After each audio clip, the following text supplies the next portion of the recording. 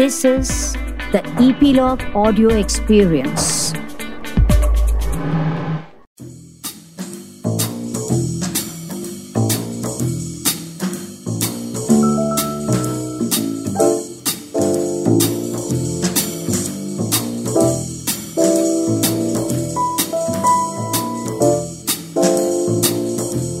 And all that jazz. Welcome to The Artist. As Godard said, you don't make a movie, the movie makes you. In our movie-making profession, the workings of Murphy's Law is always at its best. In these candid conversations, we unravel those challenges that define the makers in the movie-making business. Hope these chats will inspire and elevate you to keep fighting for your dreams, but with a mode of reality check on it. I'm your host, Suchita, and this podcast is brought to you by Metaphysical Lab. Enjoy the show. Welcome to another episode of our podcast, The Artist. I hope you guys are looking forward to a good weekend with the Australian Open. Coming to our filmmaking, the making of films is long and it's slow, and you need a lot of resilience, you need to have a lot of patience. And there was very few lucky people to reach the finishing line very fast, and there is no finishing line.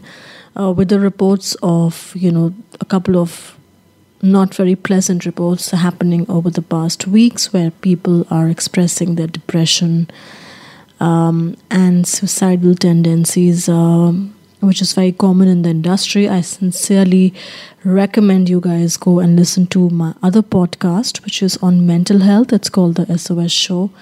And it is in collaboration with a podcasting network called Epilogue Media.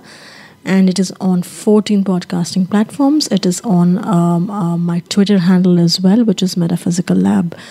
So do go and check out that podcast as well and have a lot of patience with your filmmaking skills.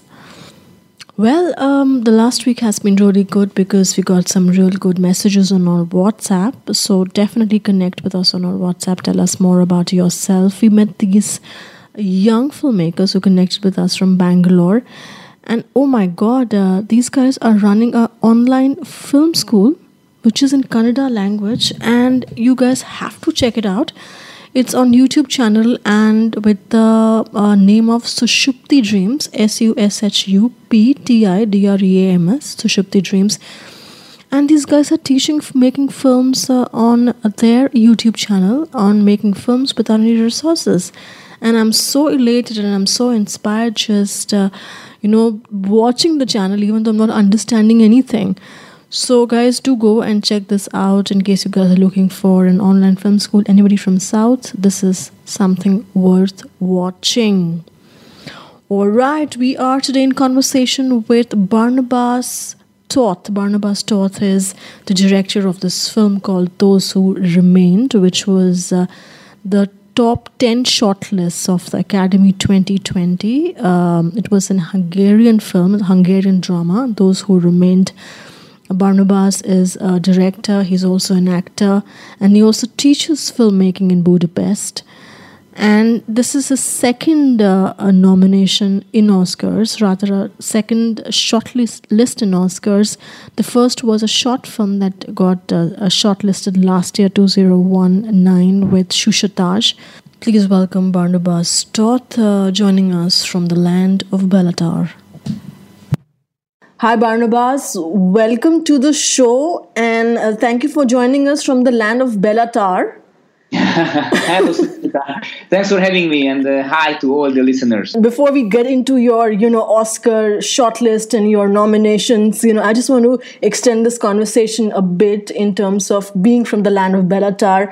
What has been your influence with respect to Bellatar? Yes, I like very much his works, especially the early ones. Mm-hmm. He's kind of really like a symbolic figure in Hungarian cinema. He's the most known worldwide as a really like an author, which has his own style and universe. And Especially his early works were like faster, because he's well known for his very long shots and his metaphysical films. Yeah. But his early movies were more socially, more more sensitive and more fast and shorter. So what he did in the late 70s and early 80s, I like those mostly. But my personal style is very different from his. Yes. Even though I share some of his colleagues, his partners. For example, production designer Laszlo Roy. He did my last film, and he's the collaborator of Béla for his last 2 or 3 movies. I don't know him personally. I don't know Béla personally, but I know his works and I respect him a lot. Barnabas, I know a few, directors whose film got submitted to the Academy's 2020, and they were all eagerly waiting for their cutoff list, the first 10 shortlist in December, which was supposed to be out and which got out. And your film, was there in the 10 list.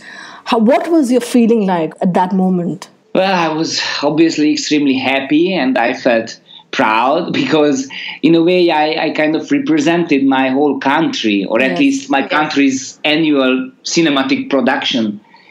Because as you might know, every country has to enter one film, and it was great. And being in the top 10, it's somehow proved to the national committee and to the fellow filmmakers that somehow this decision was a good decision to send my film. So I was relieved under this pressure of national, proving something. Barnabas, those who remained, your film that was nominated as the Hungarian film from your country.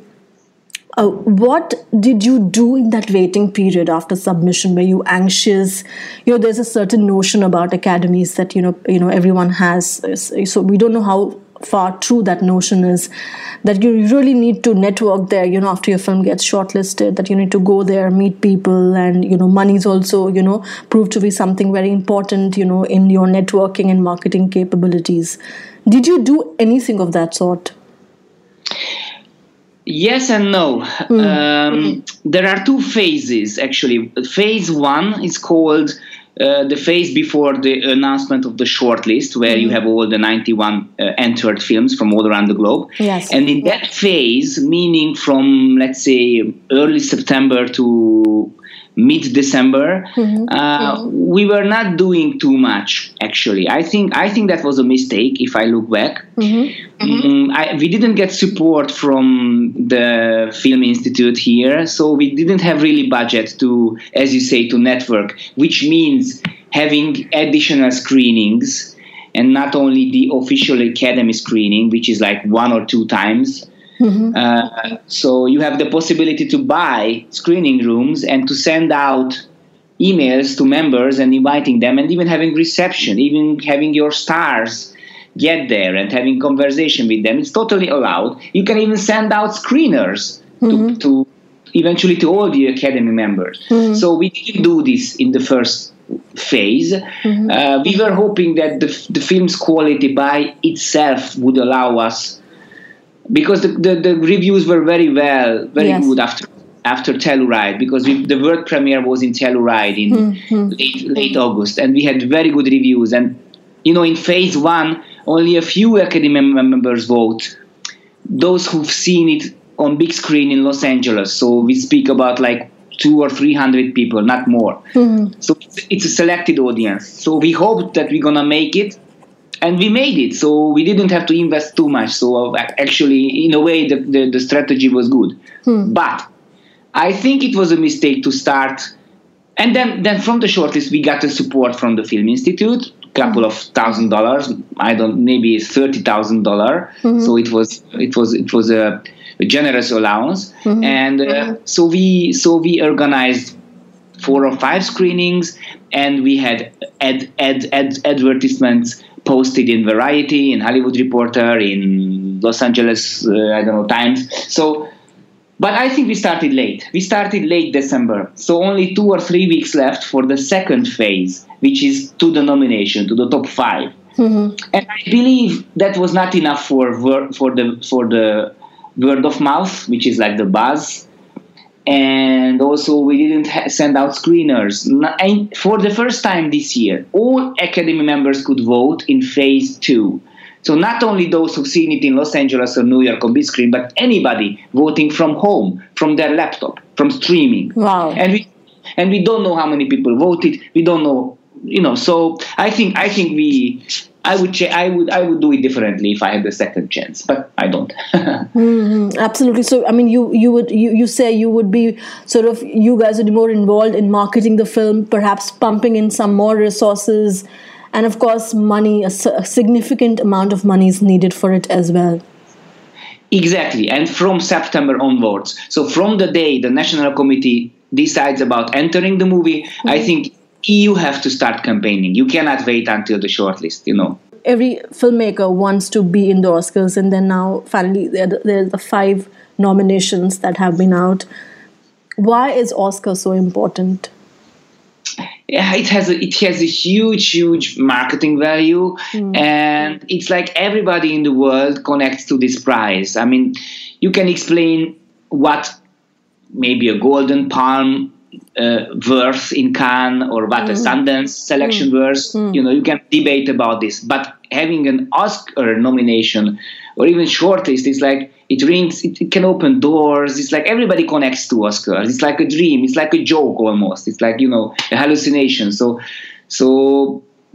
I think and also if you ever tend to work in UK or in the States, and you have this on your CV, you get more important offers or meetings. It's like it's having a golden stamp on your name card. So you can of course, and you have to be you question the value of Oscar and their decisions. Very often not the right films get chosen, and you get always these debates about Oscar not really representing the best films. But international category is a bit different, because international category is like it can have more independent movies, more artistic movies, more individually creative and interesting movies than the big blockbusters. So it's an exciting category, although it's not in the spotlight necessarily in Hollywood. And did you get to see any of the films that got nominated? The 5 films, Parasite and... Yes, I've seen 4. I've seen 4 out of the 5. Okay. The only one I haven't seen is the Macedonian documentary Honeyland. I haven't seen it, but I'm going to see it on Monday because there is a documentary film festival in Budapest. So I will see it in 4 days. But all the 4s I've seen, I'm particularly I was really impressed by the French one, Les Miserables, about the Paris conflict between policemen and minorities. It's really breathtaking movie. But I admired all of them. Almodovar, Parasite, and Corpus Christi was very well made. So it was very strong here, really strong here, I think. Awesome. And did you think that your film, when you were making it, when you started to make your film, Those Who Remained, did you expect that it's going to be, shortlisted in the top 10? No, not at all. You can never say you can expect something. I think it would be a really big mistake, even if you do. But honestly, I did. I didn't. I didn't. But I kind of felt that there is potential to it. And even while making it, I made certain decisions that it becomes more accessible to a wider audience, because the thematic of my movie is related partly to the Holocaust, partly to the communist era and dictatorship in Hungary, late 40s, early 50s, from the last century. So which is already kind of it's an art house topic, and only like I didn't want it to be judged as a film that only interests a small amount of people who is like scholars or historians or people who are affected by these historical traumas. I wanted it to be accessible to wider audience, so I intentionally focused on psychology and romance and this healing power of love between a middle-aged man and a teenager girl, but pure love and and clean love, not physical love. It's like stepfather, stepdaughter love, so innocent love. So I wanted to make it a universal human story. And I think Americans in Hollywood appreciate when the story is so emotional driven and character driven and not too focusing on history and wounds and trauma. Barnabas, tell me something. Your film, Those Who Remained, is Hungarian drama film. How would you sort of classify drama? Is when you guys started writing the script, working on the script, what were the conscious elements of drama that you added while writing and while executing? Yes, this film is an adaptation of a novel. And when I read this novel, I was amazed by the richness of the characters and the dialogues and how easy to attach to them, because they talk about everyday problems and everyday challenges for people.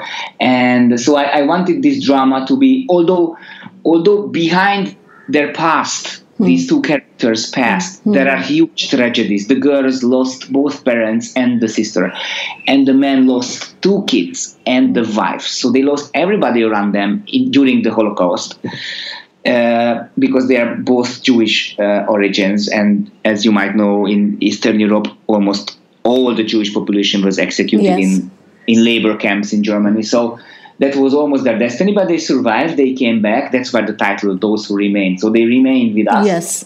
And they had to start their life again. But as I said in my previous answer, I didn't want this drama to be too depressing. So I wanted to focus on the healing process, on them getting better and better, and even daring to say getting happier and happier after all those things. Because they found something in each other. They found someone to care of.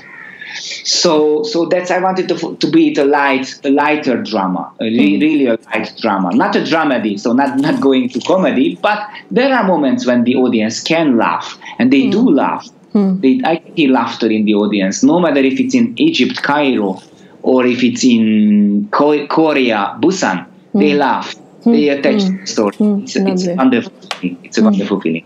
They say that, the city that you live in influences a person.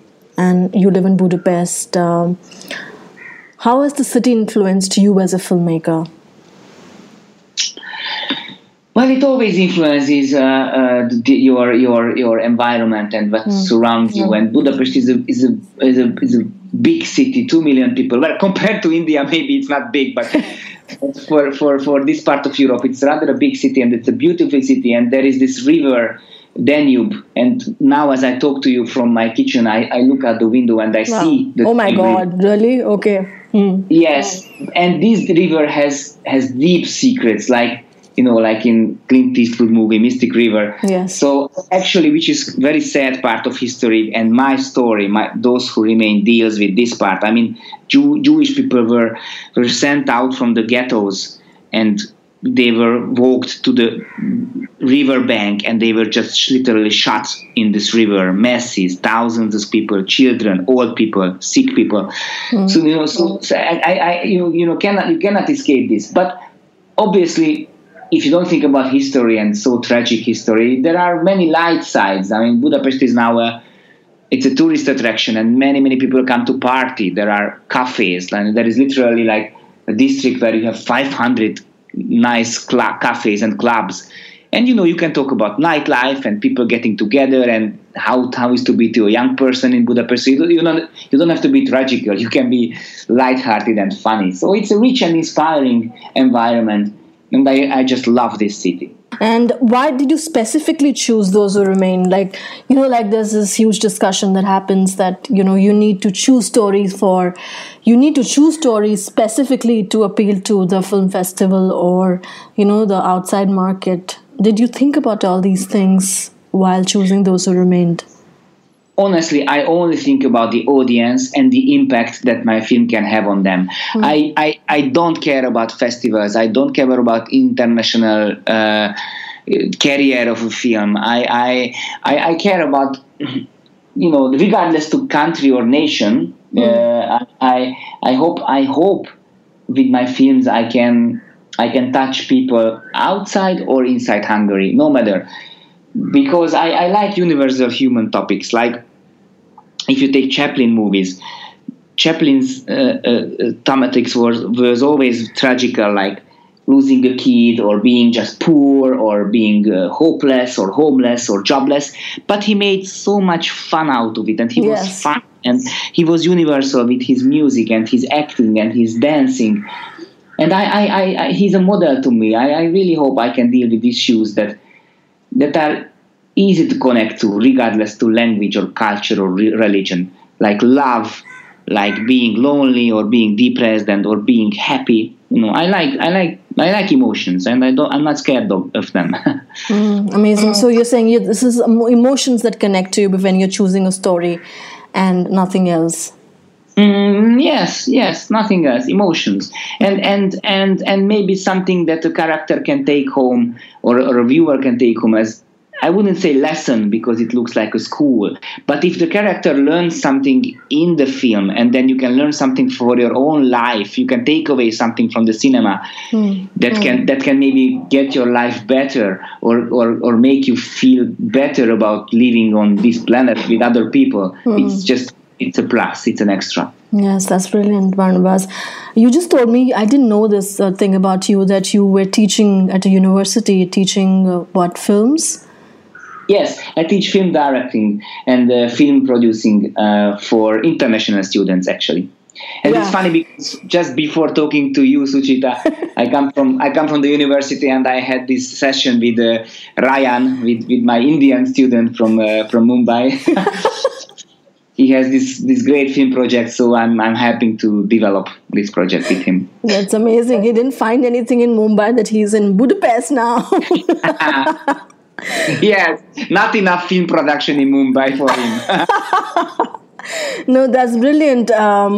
What's the enthusiasm level of making films in Budapest? Because in Mumbai, everybody, every second person is a storyteller, and Bollywood Mumbai industry makes approximately 1,000 films a year. So what's the state of the Hungarian film industry there?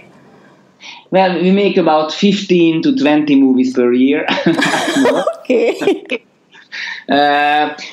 So obviously, it's a big thing to get your film produced, because we have a lot of film directors, and obviously some kind of jealousy or competition is inevitable.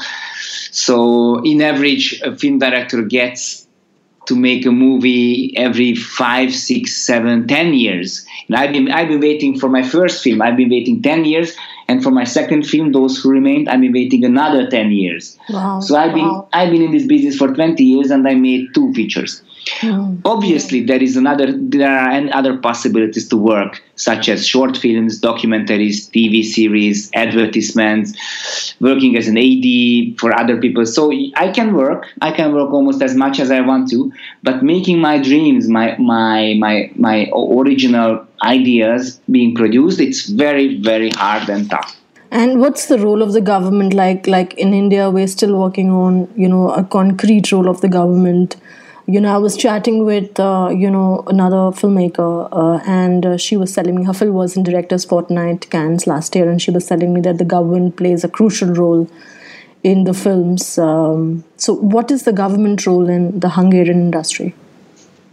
It is crucial too. We have only one financing institution called the Film Institute, and now this same committee, which is 5 persons basically, they decide about the whole annual film production and the whole annual television production. So it's very much concentrated. And since it's a new system, which was established 3 weeks ago, just 3 weeks ago, so I don't know, I cannot tell if it's a good one, if it's a bad one, but I think having only one window and having only one producing institution has some risks, to be honest. It has some risks. Absolutely. But there are no independent producers there which, filmmakers can work with? There are independent producers, but no producer will take on a film without state support. Because simply the market here is not enough. We have 10 million people living here. Many of them are elder or poorer. They just don't go to cinema.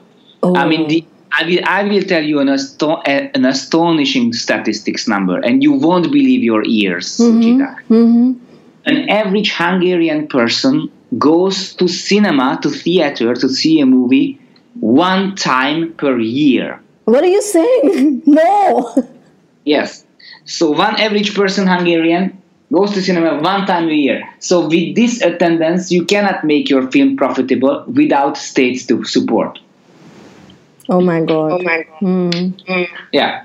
So if you make a film and you get 100,000 viewers, it's a huge success. But it's not enough to get your budget way back.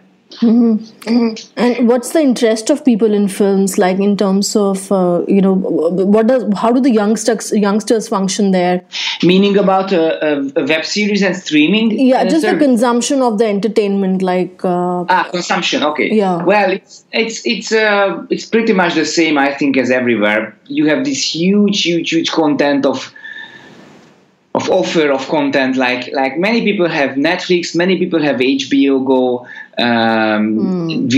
We have a countless number of TV channels, and of course downloading is very popular.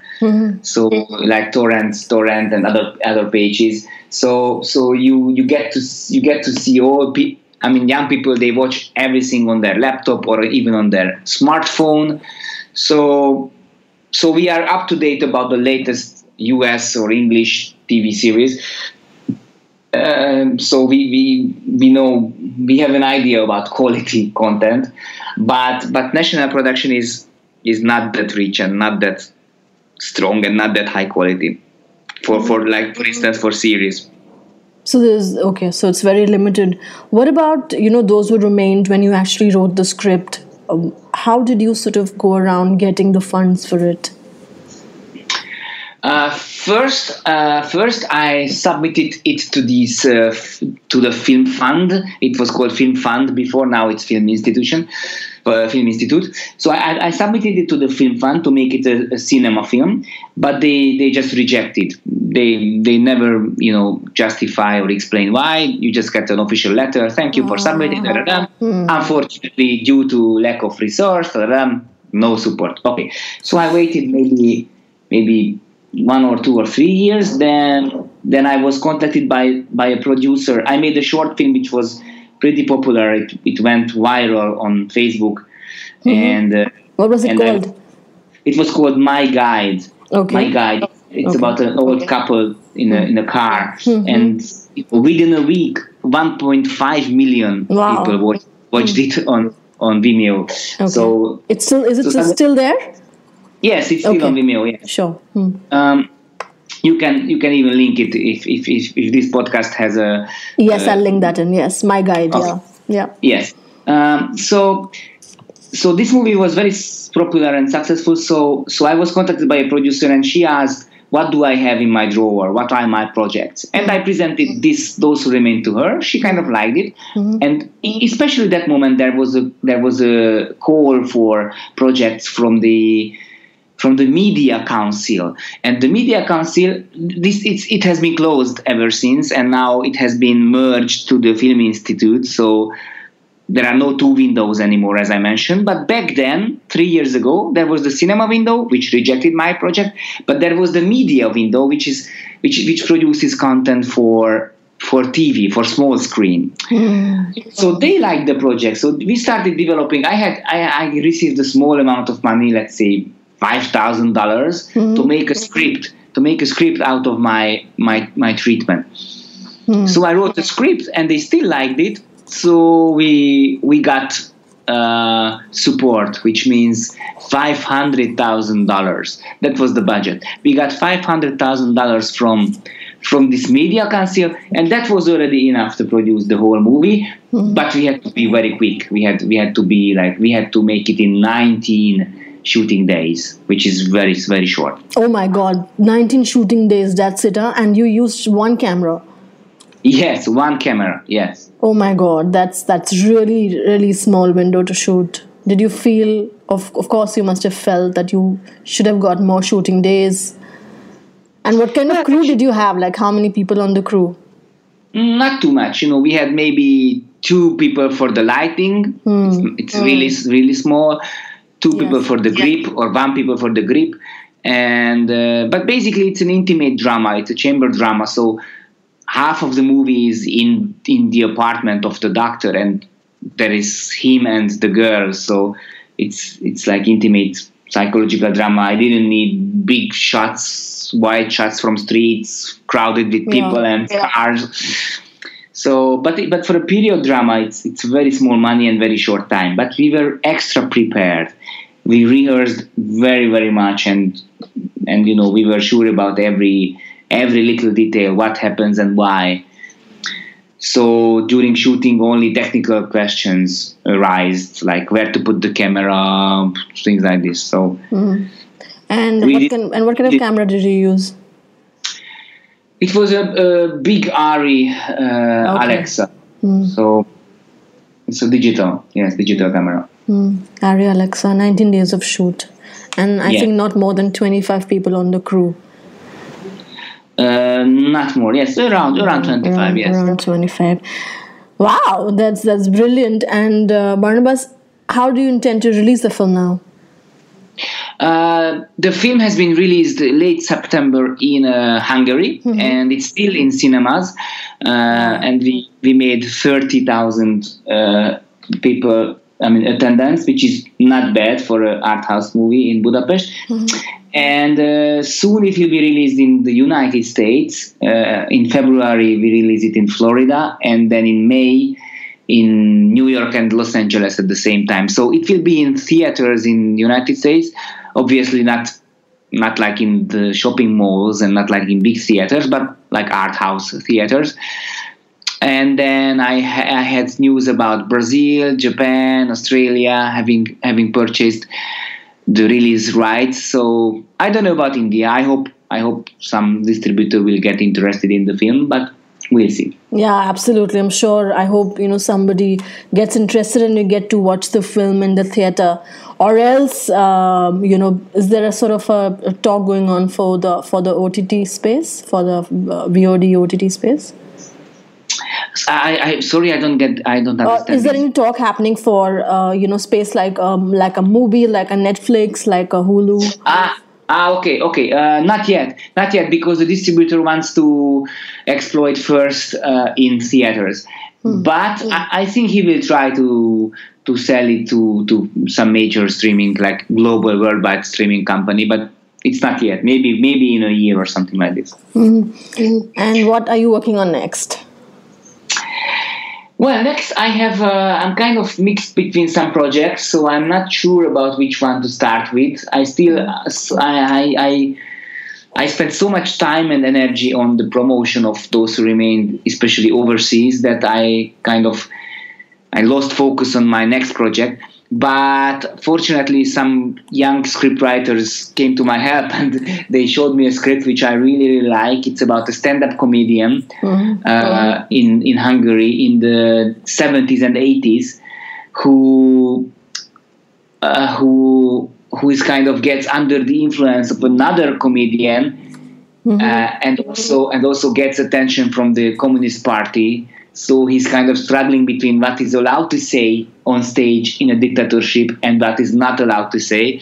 So it's a nice psychological drama with some humor, but it's also human drama. I'm very much interested into it, but first I have to focus on my own projects and decide what I want to do myself. So I don't know yet exactly. I don't have final answer. Okay. And which film are you rooting for in the shortlisted 5 for the Oscars? My personal favorite is the French one, Les Miserables, but I think Parasite is going to win, yeah. It's unbeatable. Yes, so I'm absolutely. sure he will win. Yeah, sure. Barnabas, thank you so much for your time. It was a great conversation, great enlightening conversation, and thank you for joining us from Budapest. Thank you, Sochita, once again for calling me. Thanks. That's it, folks, for this week. I hope you enjoyed this episode. Do connect to us on our WhatsApp number and tell us what you think about it. Stay happy, stay rested, stay mindful, stay resilient, stay nourished. Stay yourself. You do not have to run just because the world is running, because there's a long, long, long road ahead before we get to the Oscars.